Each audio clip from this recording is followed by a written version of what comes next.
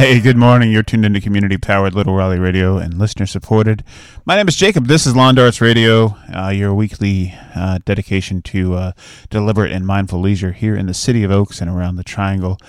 Benny Mac is out playing some putt-putt today, so hopefully he'll find some fair weather and be tuning in along with you. Very excited though. I'm a huge fan of the Prothean arts. That's that idea of your mind steering your body to make art, and of course the main stage for that is theater. And Johanna Maynard Edwards, the artistic director for Raleigh's Women's National Theater, is it National Women's Theater Festival? National Women's Theater Festival. Is in the studio with me this morning, and they are putting together several events for the festival this year, which runs from June 21st through July 1st, so 2 weekends and a week in between them.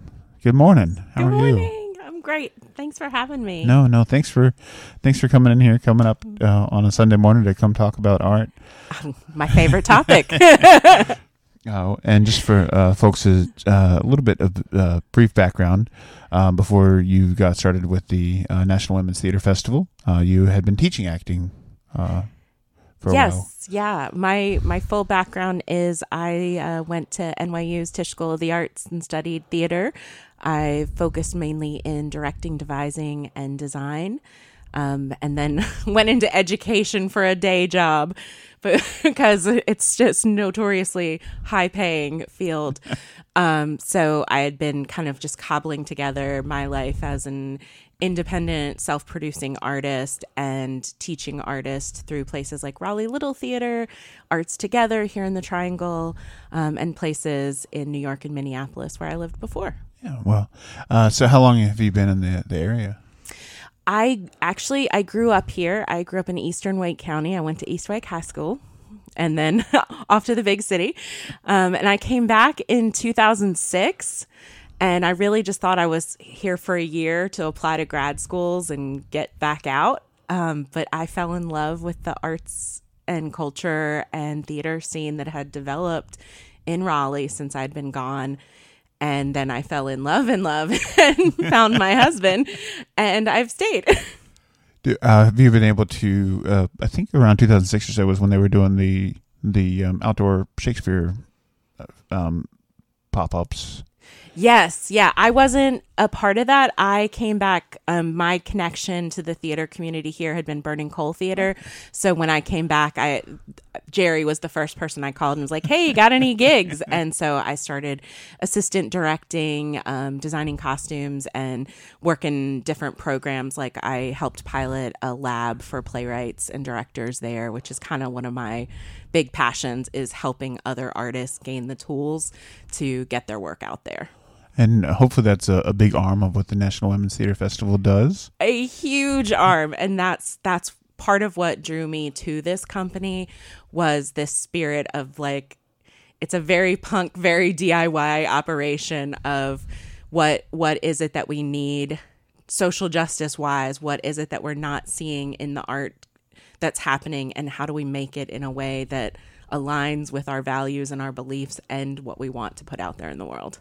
And I think that punk and DIY nature of it kind of lends itself to how the festival presents itself, where it encourages the participants to build their own festival, because you have kind of three headings. You've got the WT conference, the WT Fringe, as well as WT Family. Yeah, we do. So within the festival, we have these three programming tracks, and one is the WTF Con, which is an educational conference for like anyone who practices theater, studies theater, or just loves theater, where we have like people from the top of the field. We just announced our keynotes yesterday, who are like Broadway performers and Tony honored folks.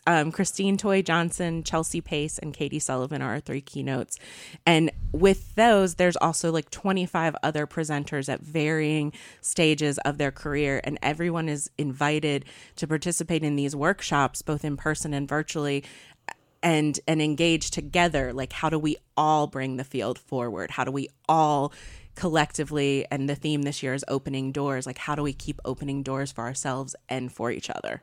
Yeah, I guess when you open a door, there's always going to be some trepidation, as well as some excitement. So, what are things that people that want to support theater and or women in theater, what can they do to make it easier to open doors? What are some things that people are excited to talk about on that topic?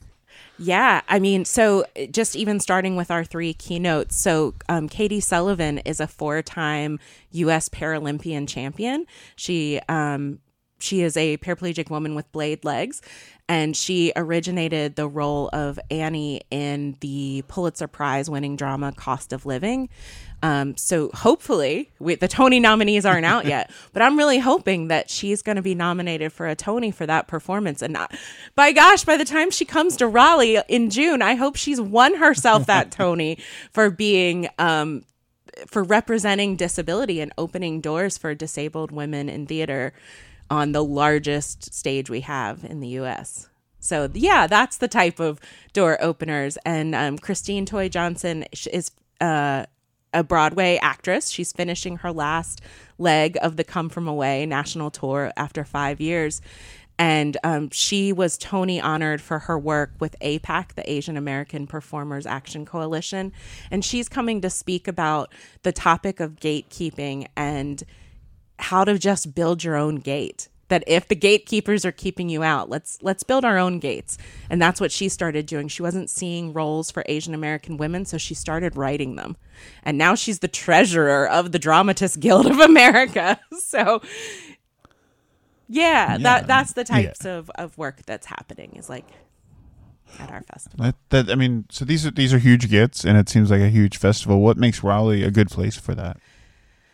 Raleigh has been such a wonderful home for this festival. There are brilliant, what we get to do by becoming the National Women's Theater Festival is trying to connect local pockets of gender parity and social justice work from around the country and helping people be that nexus point for folks so that if something cool is happening in Cleveland or something icky was happening in Houston, so folks can come together and learn from each other and develop well. And in learning about all these cities and all these communities, Raleigh is really a special place where the arts are valued from our Raleigh Arts, from the city. The Office of Raleigh Arts does so much for the arts in Raleigh, the United Arts Council of Raleigh and Wake County. And we have Arts North Carolina, which, by the way, Arts Day is coming up this week, where the arts organizations from around the state go talk to legislators about the value of this work. And this is a place where it's valued, where people care about accessibility and about making art more accessible and inclusive to everyone who's in this community and everyone who lives here to have something to enjoy, which that's not happening in every city in America. I mean, I think that as of, I'm not sure if still the case, but as of 2 years ago, when they would do the kind of the surveys for how to spend municipal money for the arts, that accessibility was the thing that the citizens kept. That was usually, I think that was the number one in 2019. That was the number one request for, if you're going to spend money on arts, you need to make it accessible.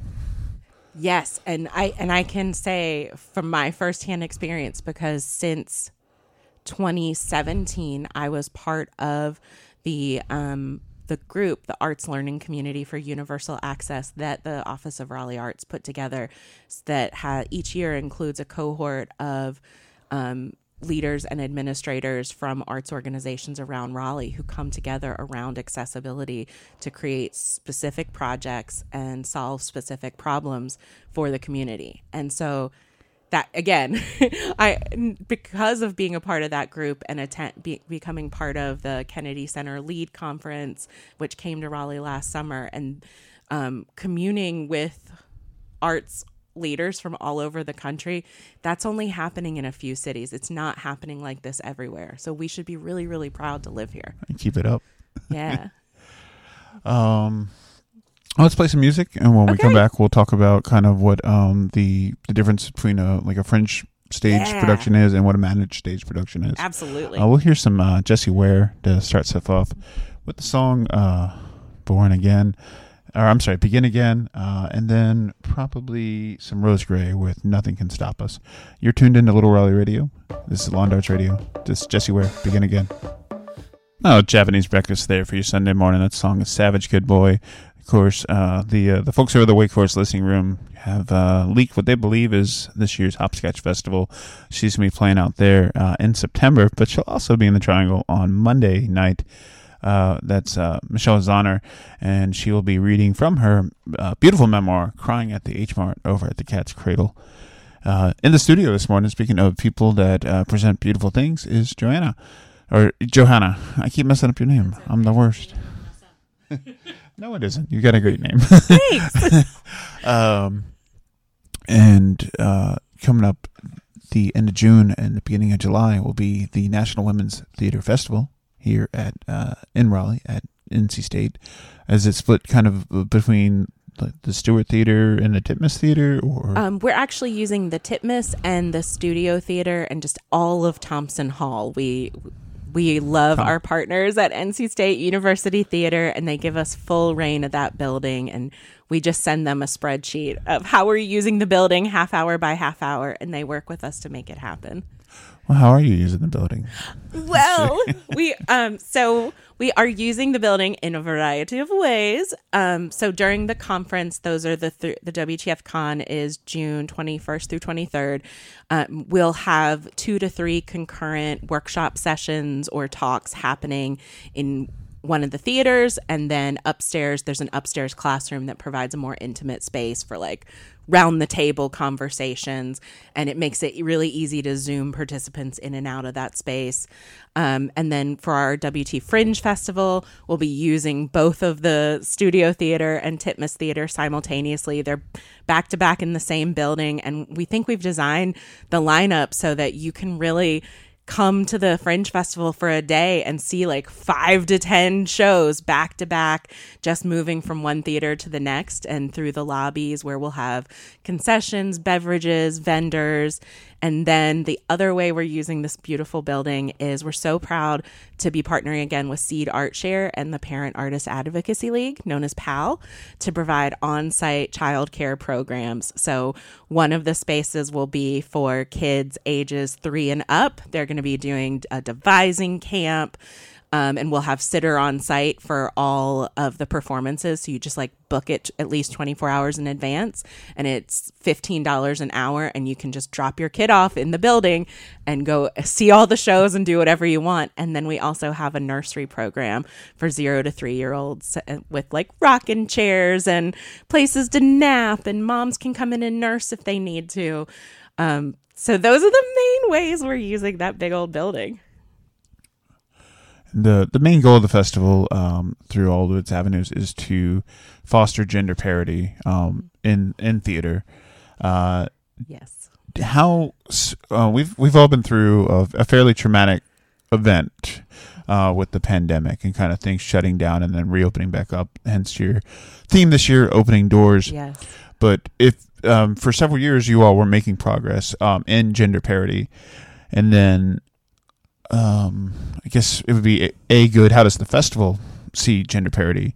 And then when you have what feels like a huge gap where we were shut off from one another, how do you assess how that work is going when you come back into things? Yeah, I think for us, we never stopped. We literally the first week of March in 2020. Our team was really focused on what does our community need right now? Because for performers, for theater people, it was really traumatic and really fast that we're all now stuck inside. So we were really thinking about, well, how do we continue to connect as artists and over plays we care about? So members of our team, I want to shout out Mickey Marvel, particularly, who does a lot of cool work here in the Triangle in a lot of ways. They came to me and was like, have you ever heard of Twitch? And because they're in the live stream gaming community. So there we were, like the week of the shutdown, seeing how we could have a theater talk show on Twitch. And it then became like, okay, now we're going to do play readings.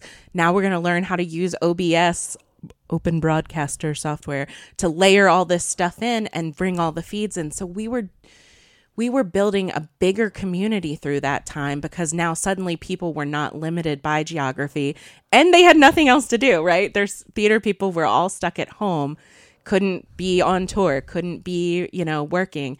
So we gathered a bigger community during that time. But now this, like, trying to open the door back to what is in-person theater and what is our responsibilities and obligations to one another in real time and space. Yeah, that's tender and tough. And I think our community, everyone I know, everyone I've been working with, because know that lots of theater art leaders and arts leaders, we have been talking to each other and supporting one another through this pandemic. And I know everyone still cares. I know everyone is still trying. But in terms of how we're doing, I'd give us about a B, even me. And the thing I want to say about that is what we've gotten really great at is binary gender parity. Yeah. We're going to make sure at least 50% of the shows on our stage are women playwrights. Yeah. But we got women. Check. We got women covered. But that's not gender parity. Gender, we know, is not a binary. It is a spectrum. And the people all of us are not welcoming, serving, and including the way we should is the trans community, is people who live outside of a gender binary, who are gender diverse, who are gender expansive. And we also know, I hope I can say this on this program, that trans lives are under attack. And this reality must be reflected on our stages. It must. And any of us who aren't tackling this or saying it or caring about it, we are not doing gender parity. And are you all nervous with kind of when we're, going into an election year, and it looks like that there is some folks that want to turn self-actualization and ownership of your gender self into a culture war, and I know other arts organizations feel like that they need to do everything they can to protect their talents, but they're also very worried that it's putting like a target on those organizations. Are you all nervous about that? Oh, absolutely. Absolutely. As my job as the executive artistic director of an organization means that I'm the chief steward of the organization, that along with our board of directors, it's my job to care for, protect, and steward this organization. But the organization is nothing without its people, and caring for and protecting the people comes first. But it's like, it's how do you is protecting people not providing opportunities for them to showcase their talents and explore art, so that angry people don't come. I know I'm half answering your question. Haters gonna hate. Yes, I'm scared. I'm terrified. But that's why, dear listeners, it's incumbent on all of us to be voting, to be turning out voters, to be talking to our elected officials, and to note, again, here in Raleigh and here in North Carolina, I don't know if you're looking at what's happened in the rest of the Southeast, but we're one of the last safe places to be trans, to have an abortion. We have a lot of work to do to keep protecting rights.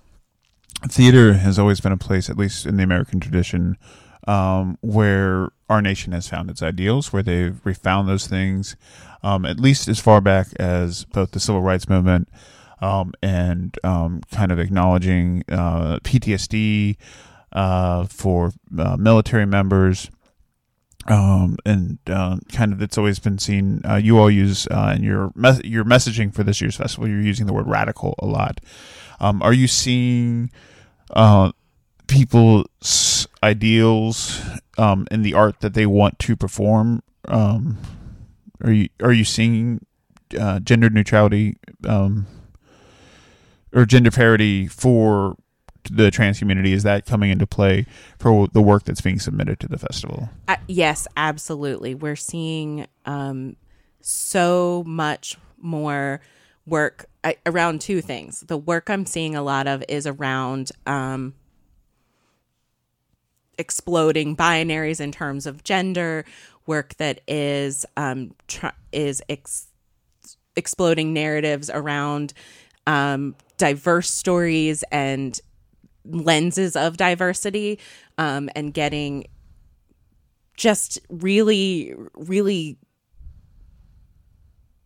specific and wildly diverse and different perspectives on themes like growing up in America, like perspectives of justice in America. And in particular, a lot of what younger playwrights and directors are bringing our way is around climate crisis and around what they feel is like, well, not just they feel, what we know is an imperative.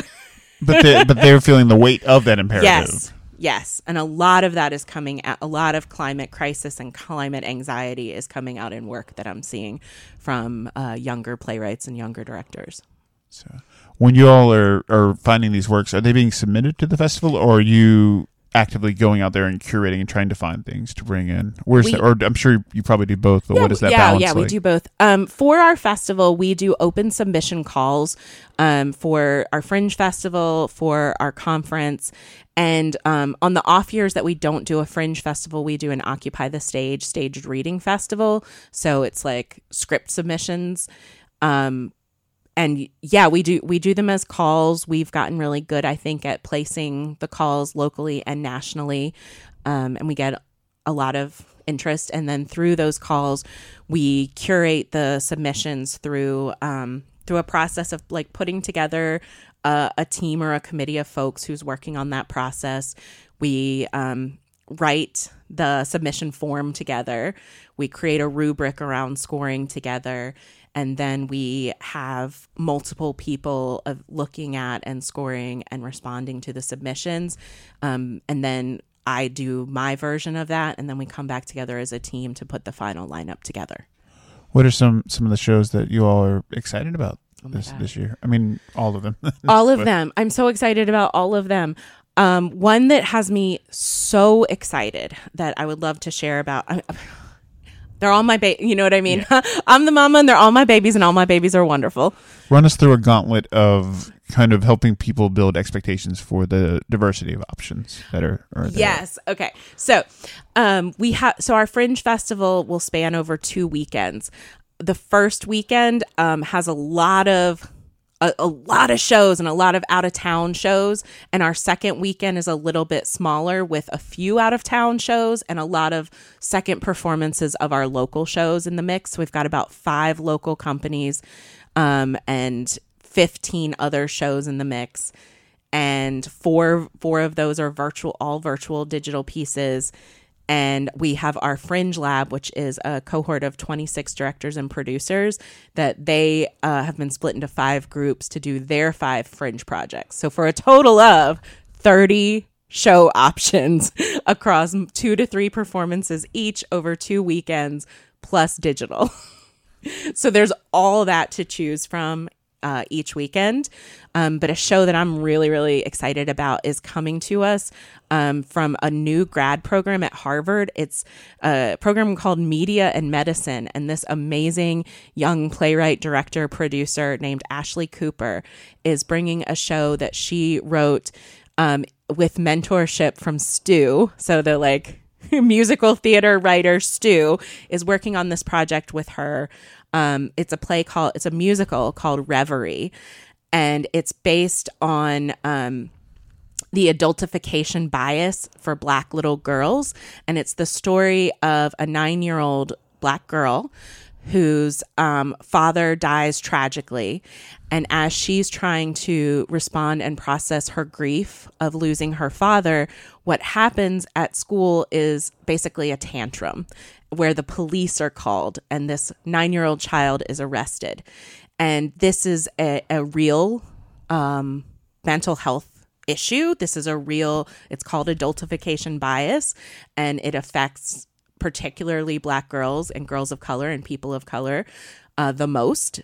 And so she's trying to tackle concepts and problems like this through musical theater, through a healing lens. So this is going to be the first workshop production, and she has Taraji P. Henson handed her a $10,000 check from her foundation. So like this project is loved and being worked on, and just had its first big reading at Harvard, and they're bringing it here. So it's going to get it like the first chance for an audience to see this production with full band is going to be here in the Titmus Theater at NC State at the National Women's Theater Festival. And I'm just so excited. So what makes something fringe theater? Fringe theater is experimental. It is, we call it like kind of bare bones, like things that are stripped to its most essential pieces and that are just, again, that like punk DIY aesthetic. It's like about being able to take your big, amazing, exciting idea and get it into a room. Like all of our shows have to be able to tech within 75 minutes. And I'm sorry. And they, you know, you have to come in, you have to put on the show and get out. Because the next show is coming in. So it's theater that can happen fast. It's theater that's pushing boundaries, that's asking questions, and it's not being asked to be profitable. It's not being asked to be perfect. It's pure. It's some really pure art by people who really care about what they're doing. And then audiences care as well because you catch that living vibe that this. Yeah, you get that immediacy and that like really strong connection to the artist making it. Like you're right there together. You're right there with them. And the way these venues are built, you really are right there. And a lot of these are maybe, you know, I told you about Reverie, which has a large cast that'll be coming from Boston. But we have lots of like one-person shows. We have Valerie David, who's a well-known performer who brings her show, The Pink Hulk, to fringe festivals all around the world. And she's been to Reykjavik with it, and she's bringing it here. So we have that like kind of immediacy of this one woman's journey through being diagnosed with cancer 3 times. And then we have another one-woman show. Amy Engelhardt is bringing her show Impact, which right after it leaves us, it's going to the Edinburgh Fringe in Scotland, the big fringe.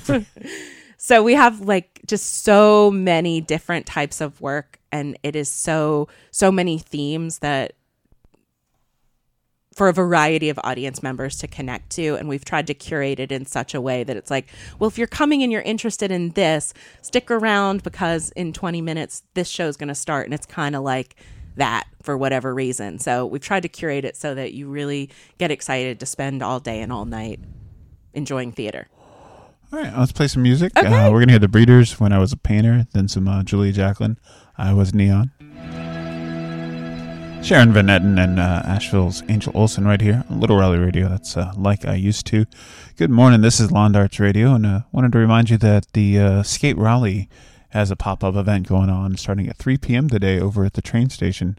Their long-term goal is to build a skate park in downtown Raleigh, and their immediate goal is to build a temporary skate park over at where Northwest Street meets Capitol Boulevard. And this evening they're having a big old fundraiser for that, including auctioning off a whole bunch of fantastic skateboards made by folks like Jerry Warren, Caitlin Carey, Rob Logic, yeah, Mundo, and if you want to skate around, or if you want to bring your kids out to skate around, they're letting people bring bicycles, skateboards, of course, rollerblades, scooters that are not powered. At 3 o'clock for a pop-up skate park at the train station here in downtown Raleigh. That starts at 3 o'clock. Chico Scott, who hosts the African music show Vagabonds in Power, will be DJing during the skate pop-up.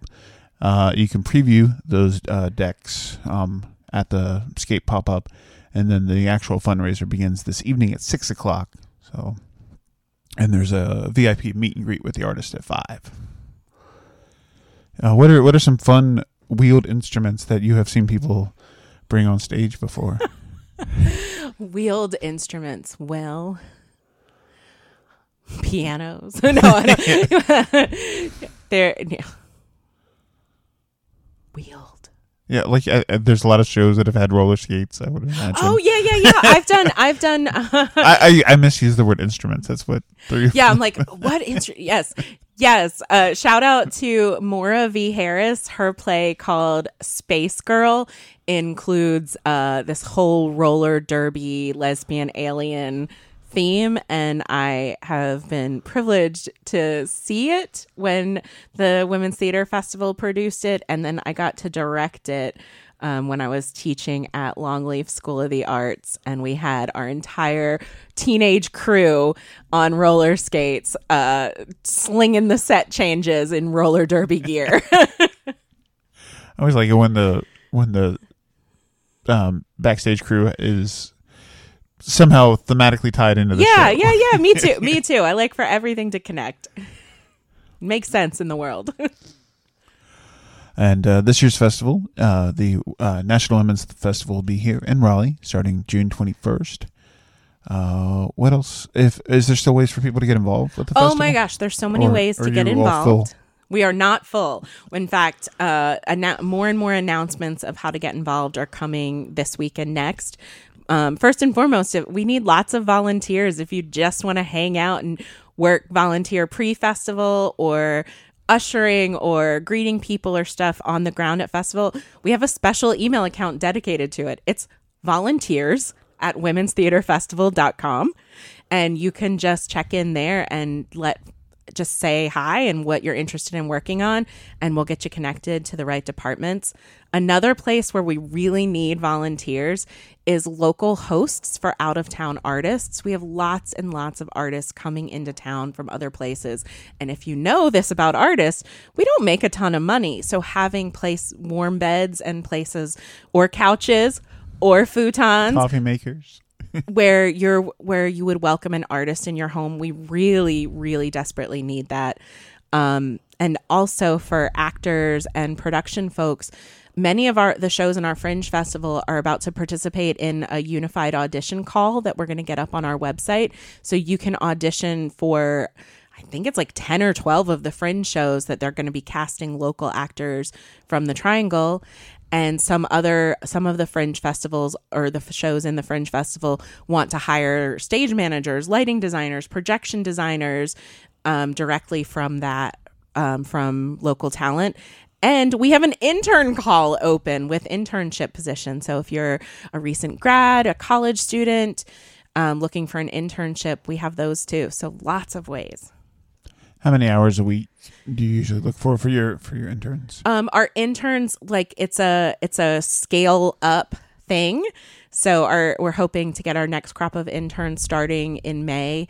So it'll be like kind of 10 hours a week. And then as we build up to the festival, that's like an all day, all week commitment during those weeks. And then just a small number of hours in the weeks following to help us with our wrap up and taking surveys and all that fun stuff that comes in post-production of a big event.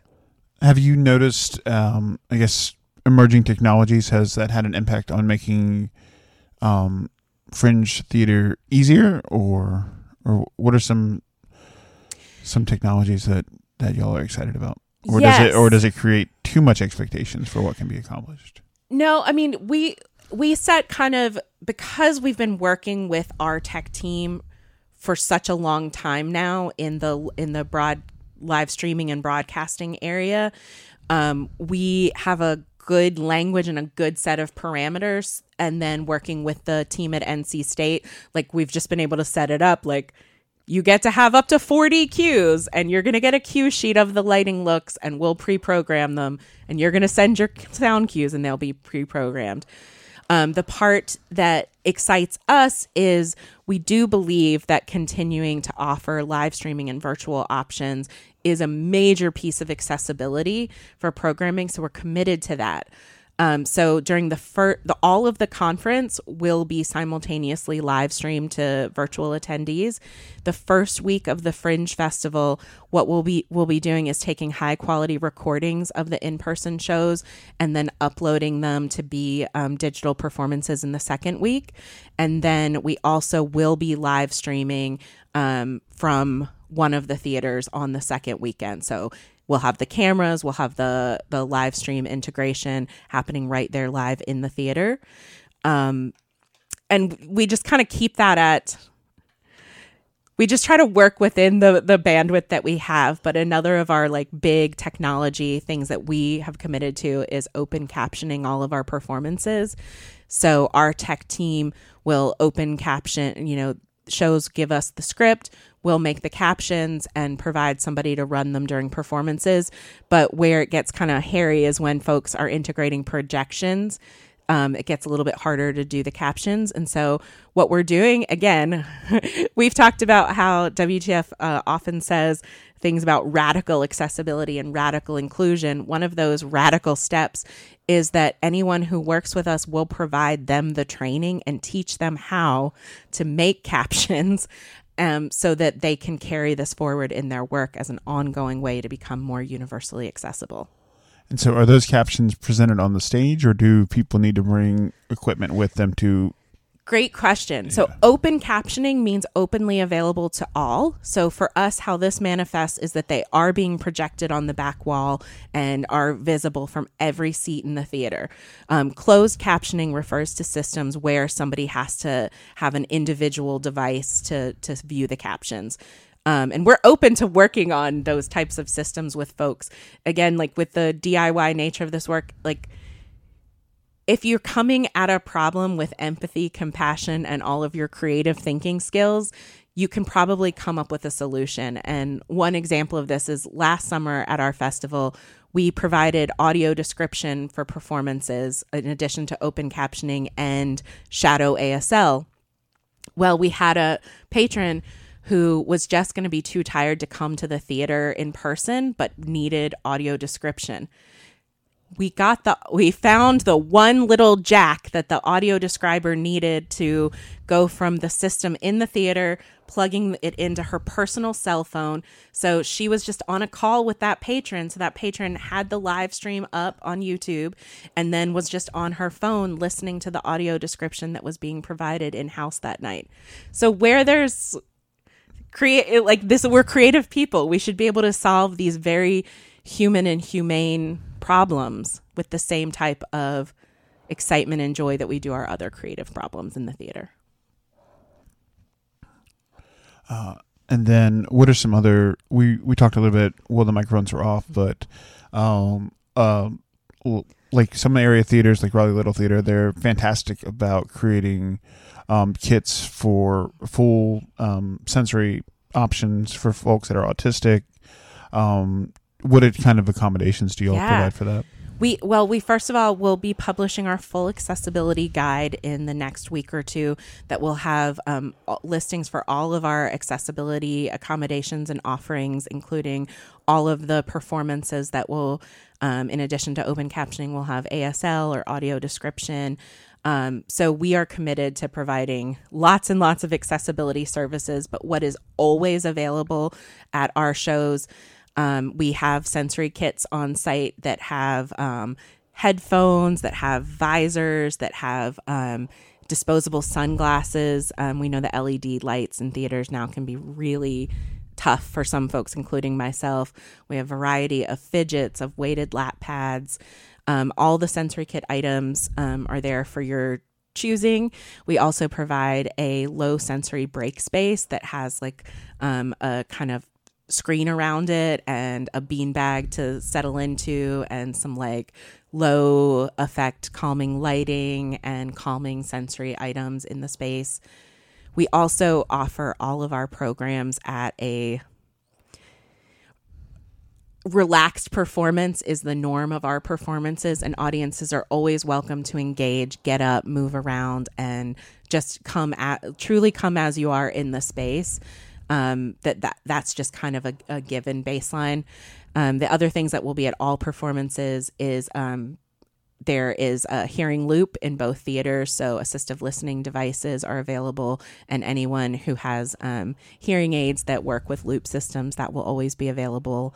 And we're really willing to work with any artist or patron on coming up with the just right accommodation for them, and especially if you just call or email our accessibility coordinator as far in advance as you can, and we will come up with exactly what you need to participate and be present in the way that works for you. So those accessibility options will be posted to womenstheaterfestival.com, and then any of the contact information, yes, I assume is yep. on that site as well. You can always contact info@womenstheaterfestival.com, or our accessibility coordinator is our managing director, so it's Hannah at womenstheaterfestival.com. So either one of those, or basically anyone, you email anyone at Women's Theater Festival and say accessibility, accommodation request, anything like that, and everyone on our team is going to work really, really hard to meet you where you are. What are some benefits that you like to tout to folks? Maybe they're they lean a little bit towards the Philistine end. What are, just in general, what are some healthy things that theater does for us? What are some healthy things that theater does for us? Well, it connects us to our empathy and to our humanity. Being in space with people, no matter what, increases your empathy and awareness of the needs of others. Hearing stories that make you feel seen or heard, or your experience valued, validates your existence and your being. For a lot of us, we could take that for granted, but there's so many folks who don't get to see their experience presented and projected back to them in those ways. And it has such a profound effect, particularly when you're young. Those experiences are really important. Theater gets us in community and in conversation with each other in a way that it's about a story. And so the issue is embedded in the story. So it's not us versus them, me versus you, humanity versus inhumanity. It gets us back to the real subtleties and the things that aren't black and white, the things that aren't on a binary, the things that are harder to just put a button on, harder to explain. The more ephemeral parts of our existence are there in the theater. Versus, something that's very, very, has to cater towards advertisement, or has to cater towards tight formats. Yeah. Yeah. Stick it to the man. But yeah, along those lines, some things that we've been talking around both on mic and off is who's included and who's excluded, who's welcome, who's not, how are they welcomed, how are we doing gender parity. And a piece that I think I've said a few times is about how we have these radical parent inclusion programs, but those are parents, and often it's women who become parents, women who become mothers, self-select themselves out of theater, out of their passions, out of their art, because they think it can't possibly be for them anymore, because we're used to working with such rigidity, get your kids out of here, only show up if you can be quote unquote professional. So we've tried to create this child positive environment and a place where parents feel welcome and that their needs can be met. And we really approach parent inclusion and caregiver inclusion as an accessibility need, that this is what a parent needs in order to access their art, their career, their training, their community.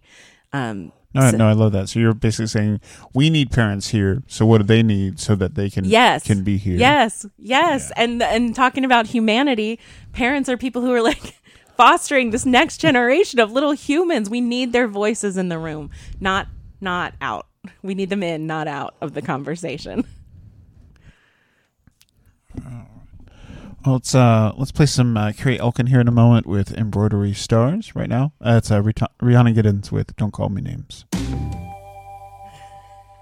Some requested Caitlin Carey, Please Break My Heart. She did that one with Thad Cockerell, and it's right here on Little Raleigh Radio. Prior to that, Lucinda Williams with New York Comeback, a new single from Lucinda. So, or as I was describing, I couldn't remember her name, and I was like, the woman that plays the guitar that wears blue jeans.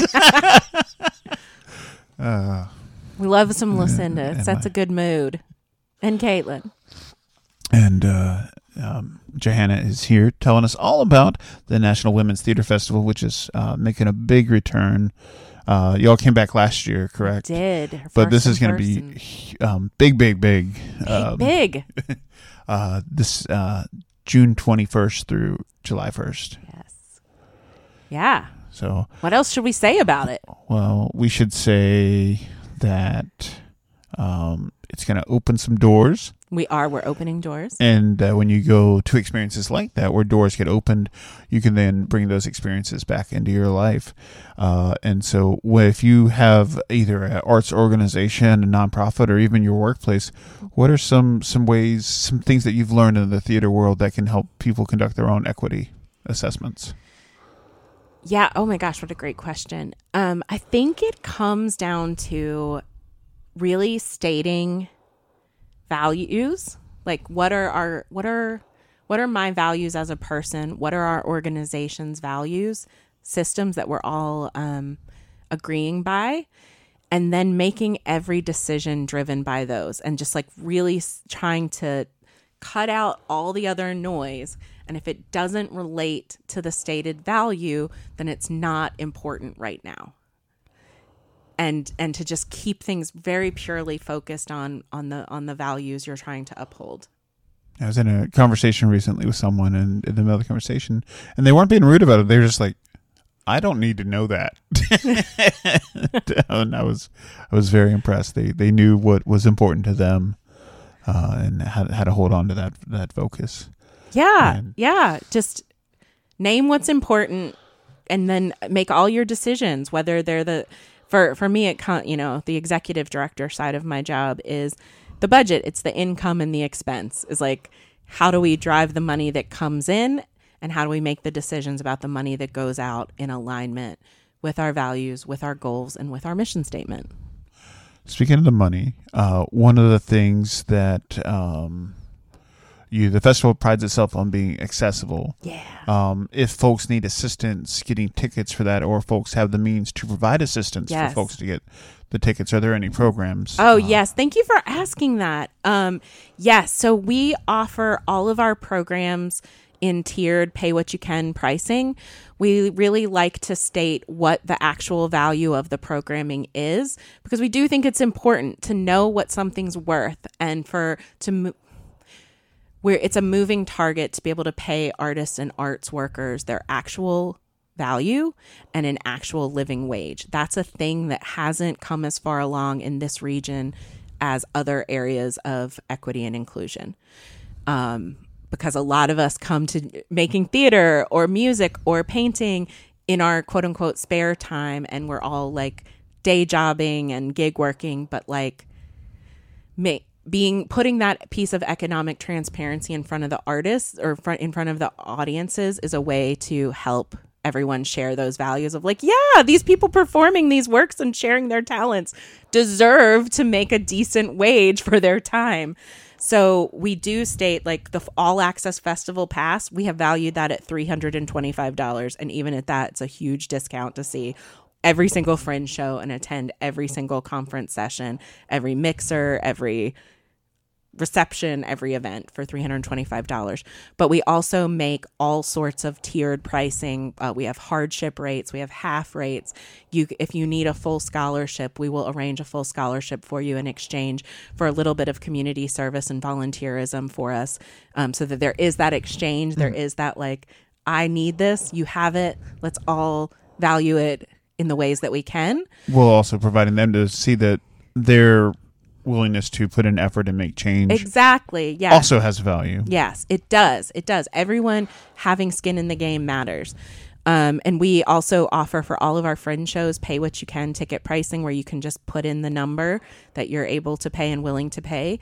And we've been offering these pay what you can options since 2019. And I have found over time that about 20% of folks need to pay below what the general admission rate is. But there's also another 20% of folks who are willing to pay above that price, who are saying who are living their values with their dollars and saying, hey, I know that this is worth this much, and I have the means and ability to do it. And when people do that, we all get to come together in community care and everyone gets to enjoy it. And we subvert the capitalist systems that want to keep us from including and from sharing and from thinking that scarcity is the only way. But to actually answer your question, yes, we have lots of pathways for folks who want to donate, or we have a sponsorship program. We have advertiser rates if you'd like to advertise with us. If you want to be a vendor and rent a table and sell your wares to our community, we have all those ways for you to financially participate. And this week coming up, we're doing a pop-up popcorn fundraiser. So we'll be selling Double Good popcorn where 50% of the funds go to our nonprofit. And where's that going to be at? It's going to be all online, so you'll be able to follow our website and all of our social media accounts and buy some popcorn from us. And it's so delicious. It's so yummy if you like popcorn. And it's just one of those things where 50% of the money comes directly to us. So even if you don't want to come to the theater and see a show, even if you don't want to do a workshop, even if you're like, I don't know if I want to donate my money, if you like popcorn, we have a way for you to participate. So. You mentioned some good community partners earlier that have helped you all out. I guess the Raleigh Arts Council. Arts Together. There's a big one that you mentioned that Wake County and Raleigh. Yes. Let me say that we are funded by the United Arts Council of Raleigh and Wake County. So we get operating support from them. And also the festival is a recipient of the Community Spotlight Grant that they give out as a community project in Raleigh and Wake County. This particular festival isn't funded by Raleigh Arts Commission, because this is a year that we're doing something funky. We're doing 2 festivals in a single fiscal year.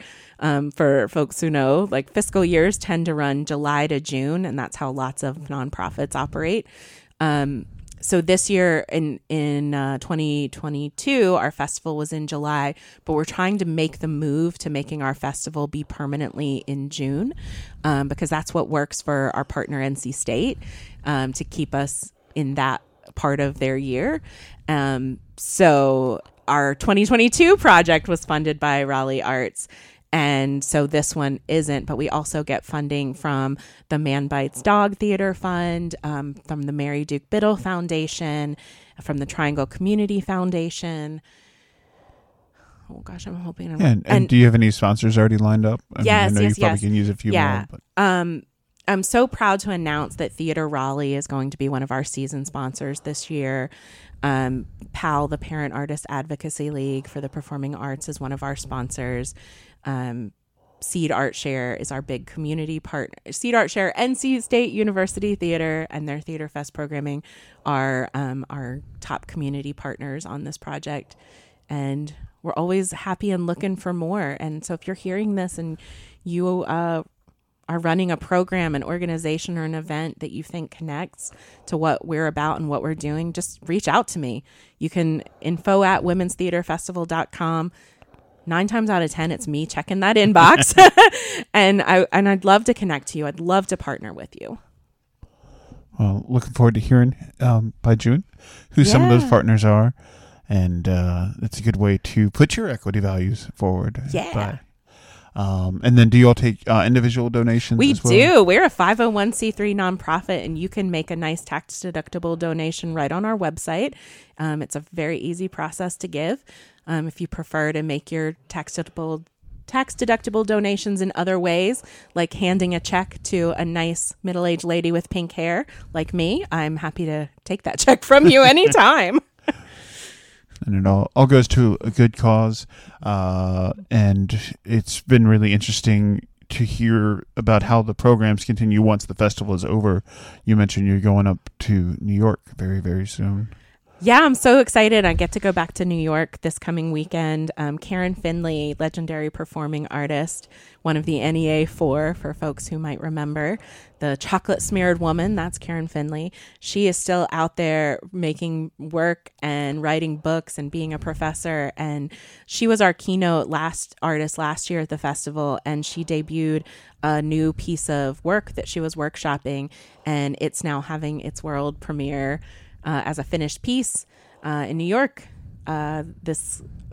through April and May. And so I'm so excited to be her guest, and that she credits National Women's Theater Festival as being part of the development of the work. And that's just kind of like a dream come true. That's like 19-year-old Johanna's big dream would be to partner with people like Karen Finley on making work. And that's happening. And this year's festival will be a great opportunity to connect with more people that are going to be dream partners moving forward. Yes, indeed. And I couldn't leave here without teasing the fact that we're just about ready to make our season announcement for the upcoming season. We are producing 3 productions, as the theme of the season will be full circle. And so all of these 3 pieces are with our works and with playwrights who we developed relationships with early in the pandemic, and coming back to those works in a full and complete way through full productions that'll be staged here in Raleigh. And we'll be staffing those productions. We'll be casting locally. We'll be building production teams locally, and hoping that all of you will want to be season subscribers and come on out to these shows and support these works as well as our festival. And your season shows, are those done in Thompson Theater as well, or where do those live? No, I feel the ink is not dry, but I feel really... Where have they lived in the past? I feel really confident saying this, that our entire season will be in residence at Theater Raleigh Studios. And we're so proud to partner with Theater Raleigh this year. Good talent here in the Triangle to stay connected with. From Theater Raleigh, Justice Theater. Justice Theater Project, another amazing theater. Shout out to Honest Pint Theater Company, Raleigh Little Theater, our friends at Playmakers Rep in Chapel Hill. All the folks building work within these companies, I can say, and the North Carolina Theater are doing so with such generous open-heartedness towards the local community. All right, let's play some more music. We got some brand new music coming up from Indigo D'Souza. Her new album is, I think, 1 week away or 5 days away from getting released. Getting released on Record Store Day, which will be on next Saturday, the 21st. The song is called "You Can Be Mean," but before that, we're gonna hear some Blondie. One of my favorites. The song is "Dreamin'."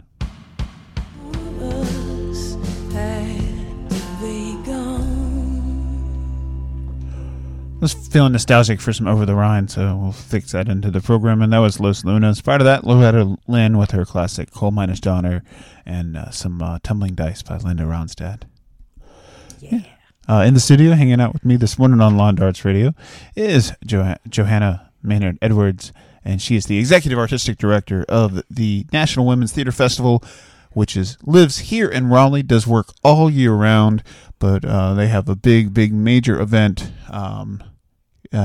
conference, exhibitions, all sorts of fun things going on from June 21st through July 1st.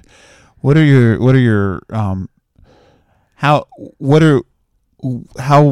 metric would you use to figure out whether or not this year's festival is successful? What are your touchstones goals? Oh yeah, that's great. You're talking the grantors language. We need actual goals. Yeah, we're trying to measure success on depth instead of just cold numbers of like, we need this many bodies in the door. We're trying to measure based on depth of relationships, depth of connections, how meaningful the impact is on the people who come. Now, I do want lots of people to come. Please come. We're building it. Please come, please. But I think that's just kind of part of anyone who's doing live events and arts coming out of the pandemic, if we are indeed out of the pandemic, is how none of us can really guess accurately what is going to be audience behavior and audience needs right now. So I'm trying to keep the focus on, let's offer the best programming we possibly can. Let's offer things that appeal to lots and lots and lots of people. Let's find lots of pathways in for folks, and hope that does the work, that sells the tickets. And that's my leap of faith this time. I used to really just get in and like, everything's costing this much. We need to sell tickets for this much, and we need to sell X number of tickets for that amount.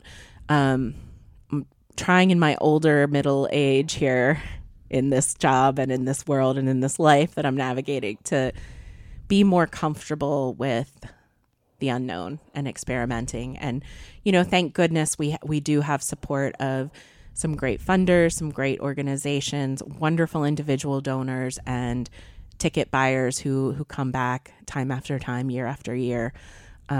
It's not even local supporters at this point. You all have some statewide.